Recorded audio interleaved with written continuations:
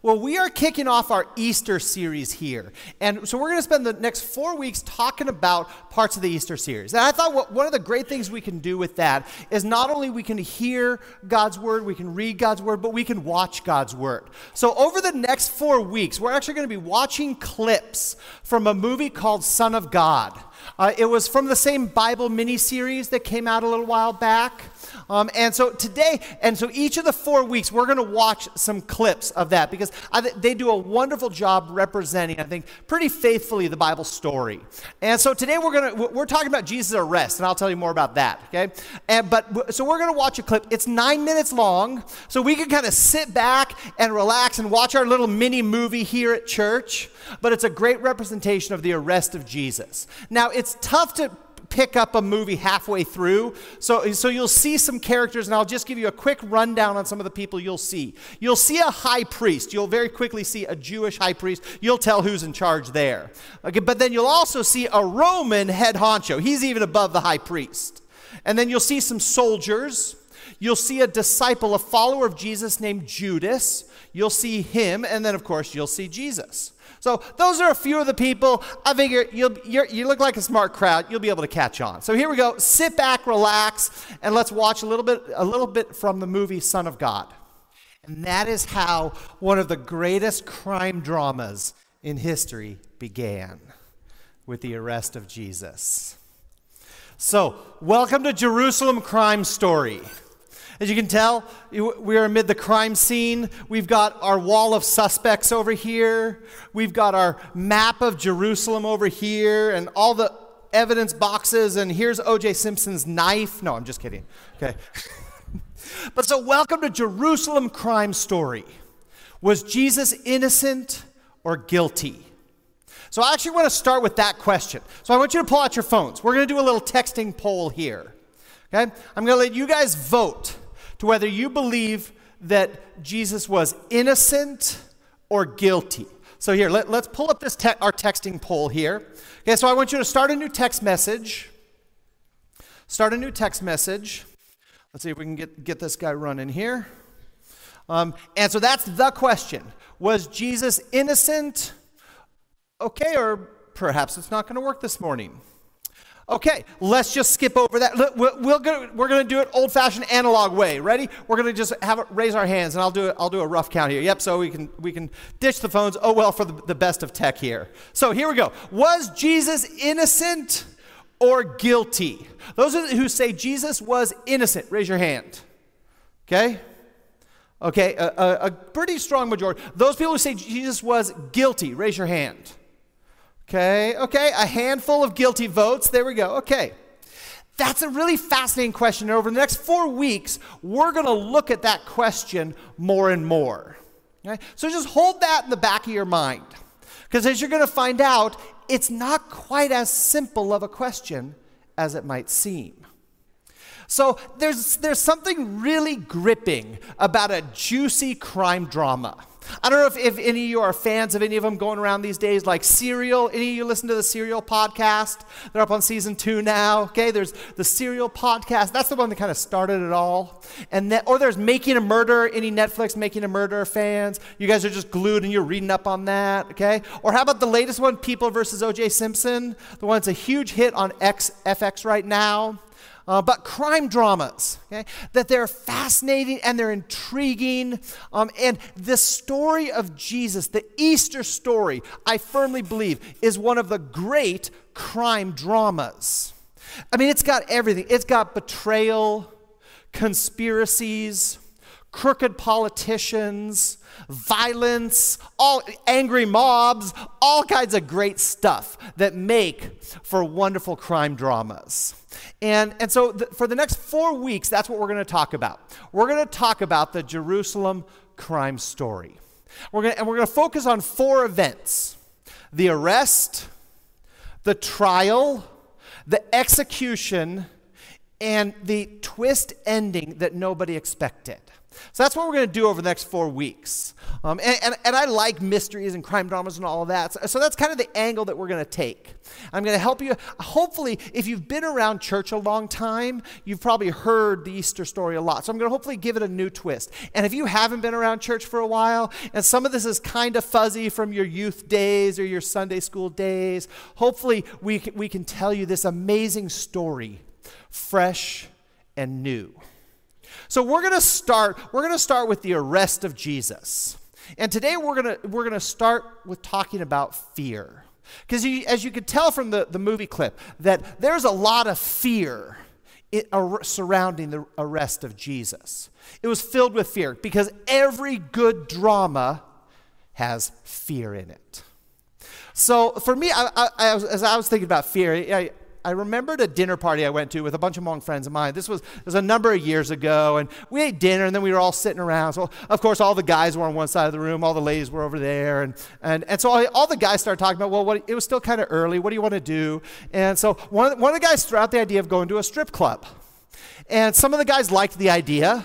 Some of the guys were just kind of ambivalent. And one guy, so a couple of them would be like, yeah, let's do that. Okay, let's go. It's still early. Let's go. And one guy was like, no, man, I don't want to do that. Let's not.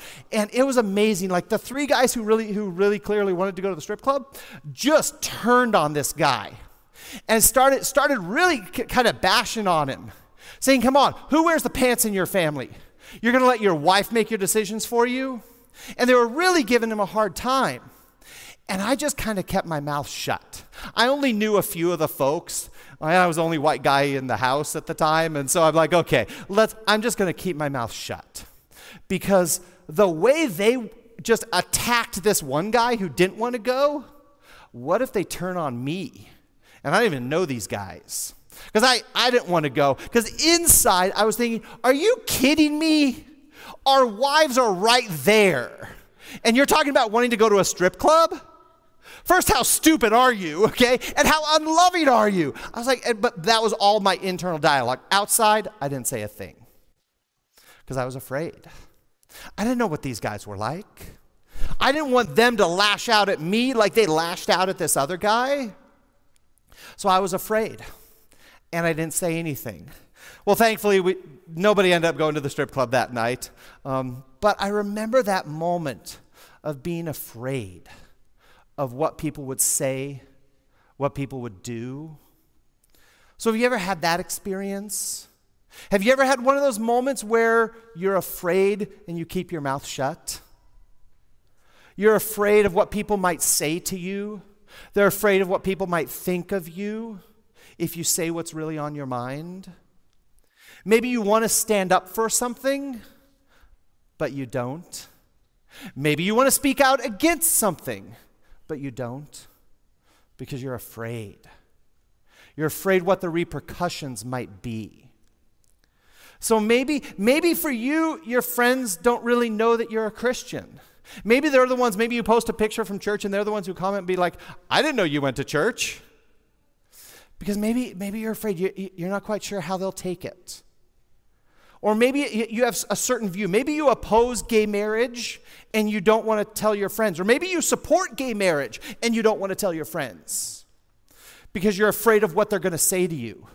Or maybe you support Trump and you're not about to put that on Facebook because you're just going to get attacked. Maybe you support Trump, but you're terrified to say anything because everything seems to be going against Trump. Okay? I think it's a fairly common experience for us where we bite our tongue and we don't say anything because we're afraid. Okay? So when was the last time you were afraid and you didn't say something? You really wanted to, but you just chickened out. When was that last time? I want you to kind of think about that. Think back a little bit. What was that like? Was it with coworkers? Your family? Your friends? What was that moment like?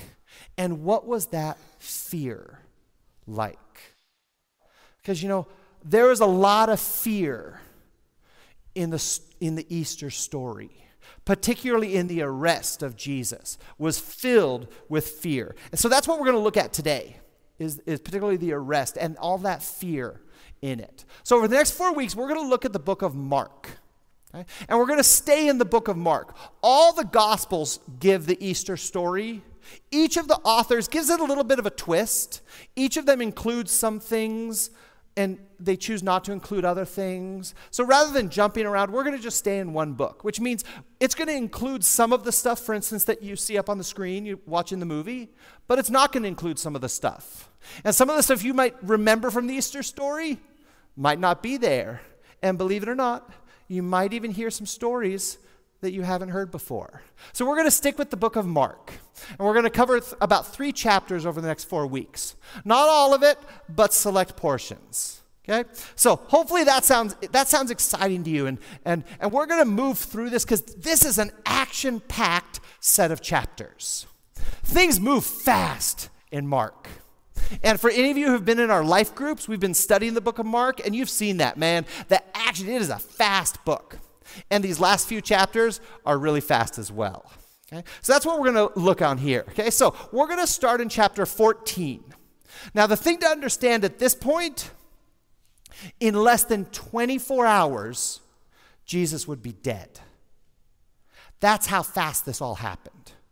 In less than 24 hours, Jesus would be dead. So this is Thursday. You can kind of think of it if this is Thursday, Jesus' execution, the crucifixion, happened on Friday. So less than 24 hours. That's where we are right now. That's where we are in the timeline of events. We're going to see some of these guys in today's story.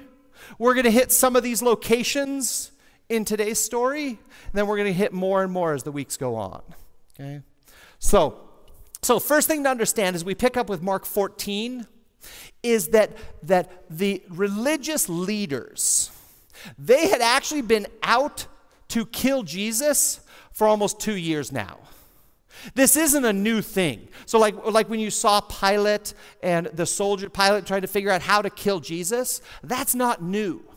In fact, we could go all the way back to Mark 3 and see that the religious leaders were trying to figure out a way to kill Jesus because he was a threat. He was a threat to the established religion. He was a threat to the peace, the very touch and go peace that the Jews had with the Romans, who kind of they ruled them. They occupied the Jewish territory. The Romans did. So Mark actually mentions it 3 times prior to chapter 14. 3 times it says the religious leaders were trying to figure out how to kill Jesus. Well, they finally figured out a way. And that was through Judas, one of the disciples. We're going to meet him in just a moment. Okay, so let's pick up the story from there. We're going to talk Mark 14. We're going to hit a couple verses, a couple more verses, and then we're going to hit the larger passage. So we're going to start with 14, verse 1. And one more word on Passover. So Passover was the Jews' largest, most important festival. That's kind of what you need to know about it for right now. It was huge. It was Donald Trump huge. That's how big Passover was.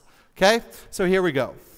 Now the Passover and the festival of unleavened bread were only 2 days away, and the chief priests and the teachers of the law were scheming to arrest Jesus secretly and kill him. But not during the festival, they said, or the people may riot. Okay, so the religious leaders were afraid of the people because the Jews had a history of rioting against the Romans.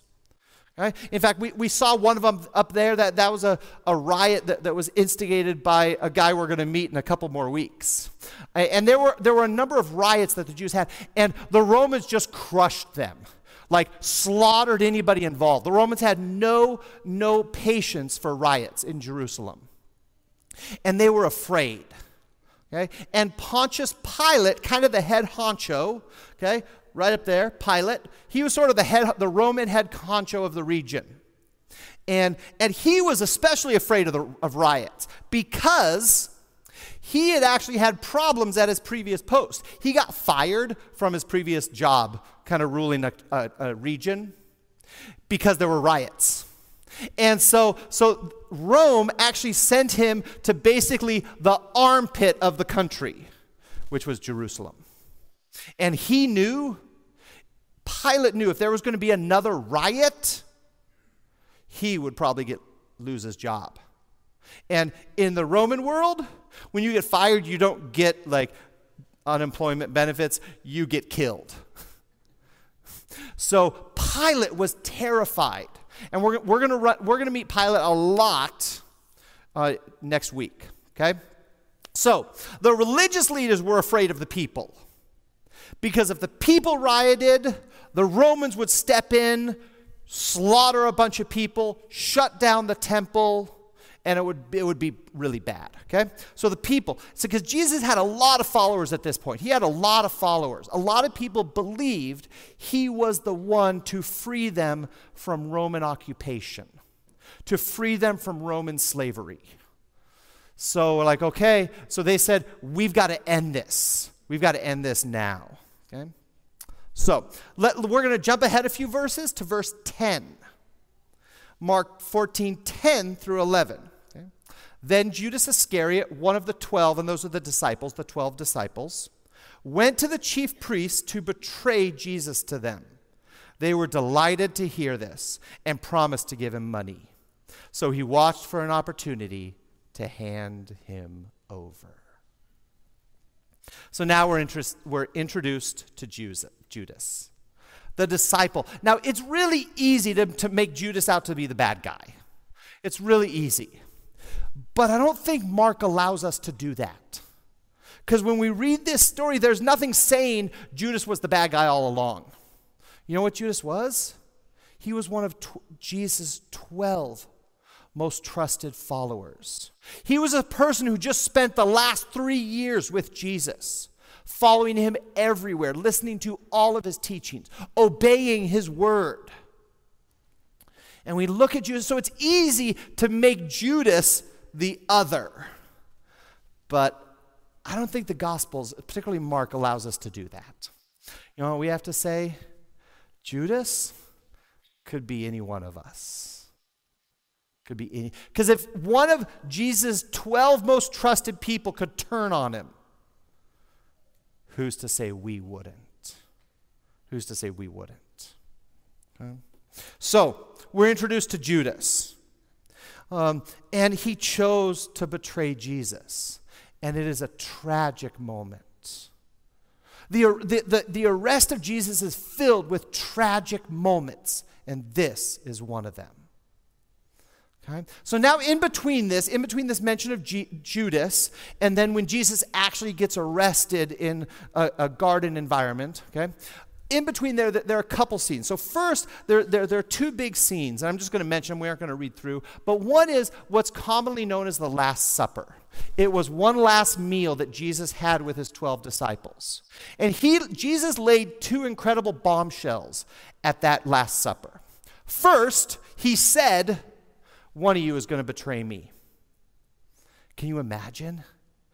All of his closest people sitting around a table going, wait, who's it going to, it's going to be you? It's going to be you? I mean, imagine, and Jesus says, one of you is going to betray me. Okay? And then another thing he says, all of you are going to abandon me. Can you imagine that? I can imagine the disciples just going, whoa, and they even protest. They're like, never, we would never do it. We would die for you. But no, turns out, well, we'll see what happens in a moment. Okay? But so two big things happened at that Last Supper. Okay? One other event that happened after that in Mark was Jesus went alone to pray. He prayed in this garden, and he agonized over his prayers. He agonized over following God's will. It's a heart-wrenching scene of prayers of Jesus. Okay? And it's contrasted with Jesus agonizing over prayers and his disciples falling asleep on him. Rather than praying, his disciples fell asleep on him. And so at the end of those prayers, then that's kind of where you saw sort of arrest picked up. So let's actually read that story. Let's see what that arrest is all about. So now we jump forward to verse 43. Okay? Still in Mark 14. Just as Jesus was speaking, Judas appeared. Dun, dun, dun. Okay? With him was a crowd armed with swords and clubs, sent from the chief priests, teachers of the law, and the elders. Okay? So all of a sudden there's an angry mob that is armed. And I'm just picturing like Beauty and the Beast, pitchforks and torches. You know that scene, let's kill the beast, okay? But that's kind of what it was. Torches, swords, and clubs. And that tells you a couple things. That crowd, that angry mob was probably made up partly of soldiers because they had swords, but also probably some hired muscle they just got off the street because they just had clubs. So they get this giant mob to come arrest Jesus. Let's continue. Now the betrayer, referring to Judas, had arranged a signal with him. The one I kiss is the man. Arrest him and lead him away under guard. Going at once to Jesus, Judas said, Rabbi, and kissed him. Now that was actually a fairly normal greeting.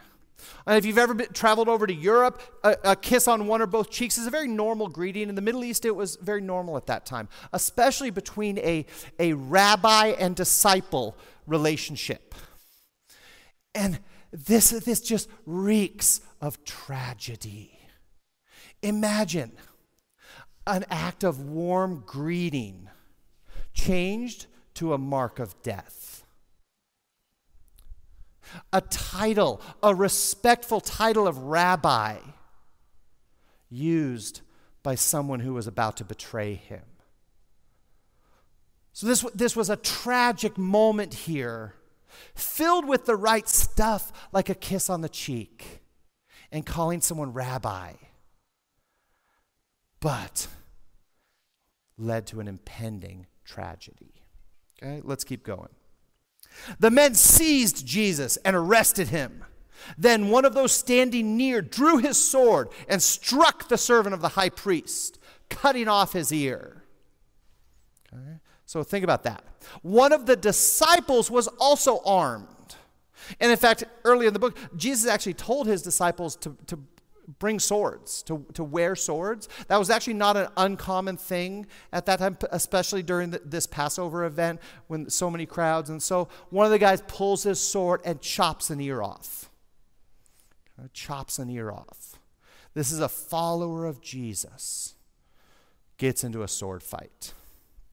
And then I can imagine Jesus stopping everything. And he says, am I leading a rebellion that you come to me with swords and clubs to capture me? Every day I was with you, teaching in the temple courts, and you did not arrest me. But the scriptures must be fulfilled. Think about that. You saw me every day. Why the swords? You could have done this at any point. Why the clubs? I love that question. Am I leading a rebellion? Who do you really think I am? And that is actually the fundamental question of the Easter story. Who do you really think Jesus is? And that question is going to come up every week in every stage of this crime story. Because the question of who do you really think I am answers the question of do you believe Jesus was innocent or guilty? But here's the interesting thing about that question is a lot of people actually believed Jesus was there to lead a rebellion. A lot of his followers wanted that. A lot of his followers wanted him to lead that riot, lead that rebellion, lead that uprising against the Romans. But it was clear from Jesus that is not what he was there for. Am I leading a rebellion? Fundamentally the question of who was Jesus. So now the saddest and the strangest moment in this whole story Let's read. Then everyone deserted him and fled. A young man wearing nothing but a linen garment was following Jesus. When they seized him, he fled naked, leaving his garment behind. There was a naked dude running across the garden. You don't see that in many Christmas, Easter stories, do you? Whee! Think about that. There was a naked dude running across the garden. Now, a little side note. That single story has baffled people for centuries. What is it doing there? So there are all kinds of theories. One of the theories, one theory I like the most, and one which I think is actually probably the more accurate one. So the one I like the most is some people actually believe that it was Mark, the author of this book, because it's not included in anyone else's story.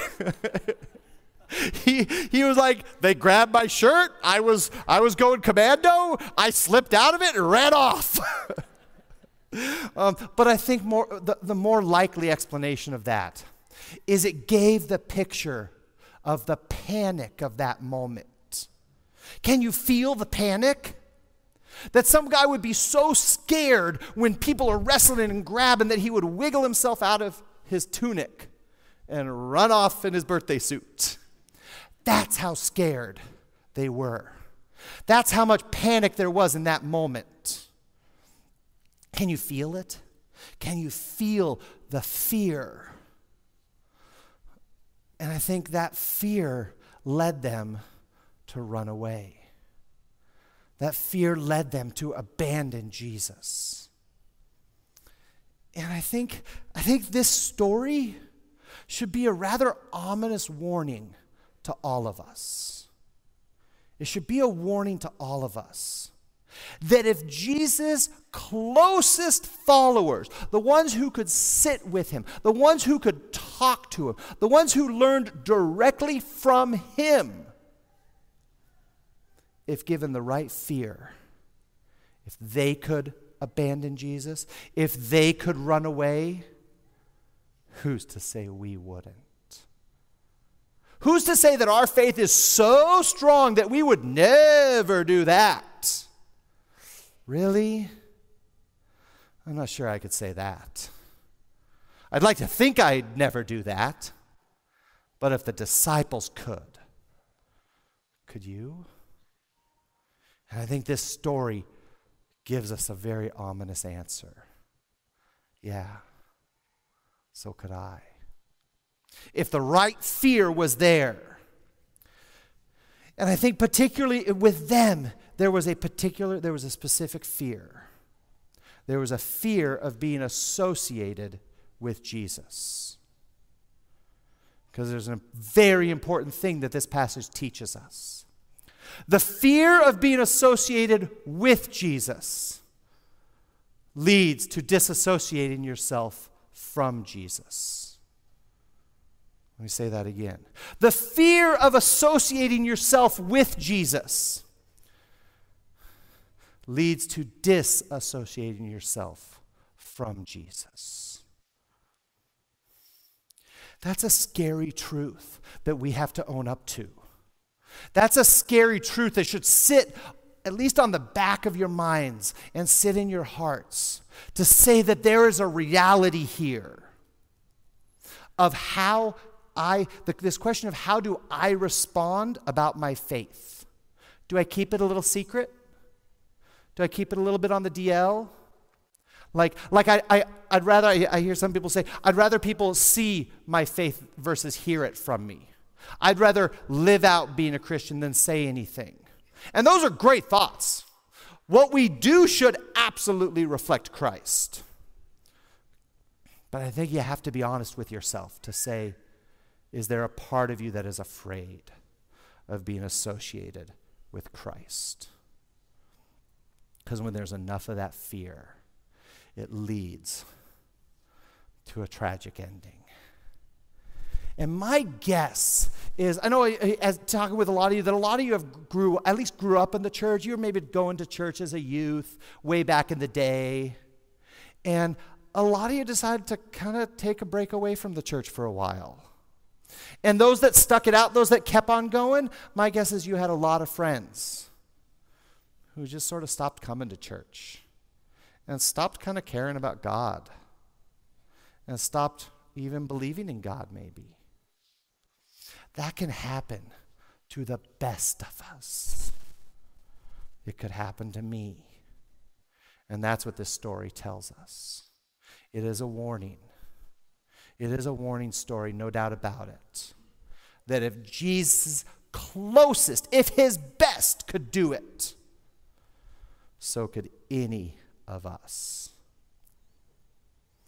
So I really wanted to spin this positively. I love positive sermons. And I really wanted to spin this positively. But you know what? The arrest of Jesus doesn't allow that. At this stage, there is no happy ending to this. So I actually resisted putting a positive spin on this. And instead, I want us all to own up that if Jesus' best could run away out of fear, so could any one of us, including me. And to be careful, because fear of being associated with Jesus leads to disassociating yourself from Jesus. And that's something that has present life consequences and eternal consequences. So be aware of what you fear. And never be afraid to be associated with Jesus. Okay, now I'll kind of close with this. Now, this doesn't mean you got to wear the Jesus t-shirt and the cross necklace, put a fish on your car, and listen to Chris Tomlin all day. Okay? That's not what this means. But if you're afraid to identify yourself as Christian or to express a respectful opinion that comes out of your Christian faith, you might have some dangerous fear inside you. And I think we all need to watch out for that. Because again, fear of being associated with Jesus leads to disassociation from Jesus. And that's what happened to all of the disciples. And it's a tragic, tragic moment. That it was hard to watch with them, hard to read, and it's even harder to see it when it's someone you love. Let's pray.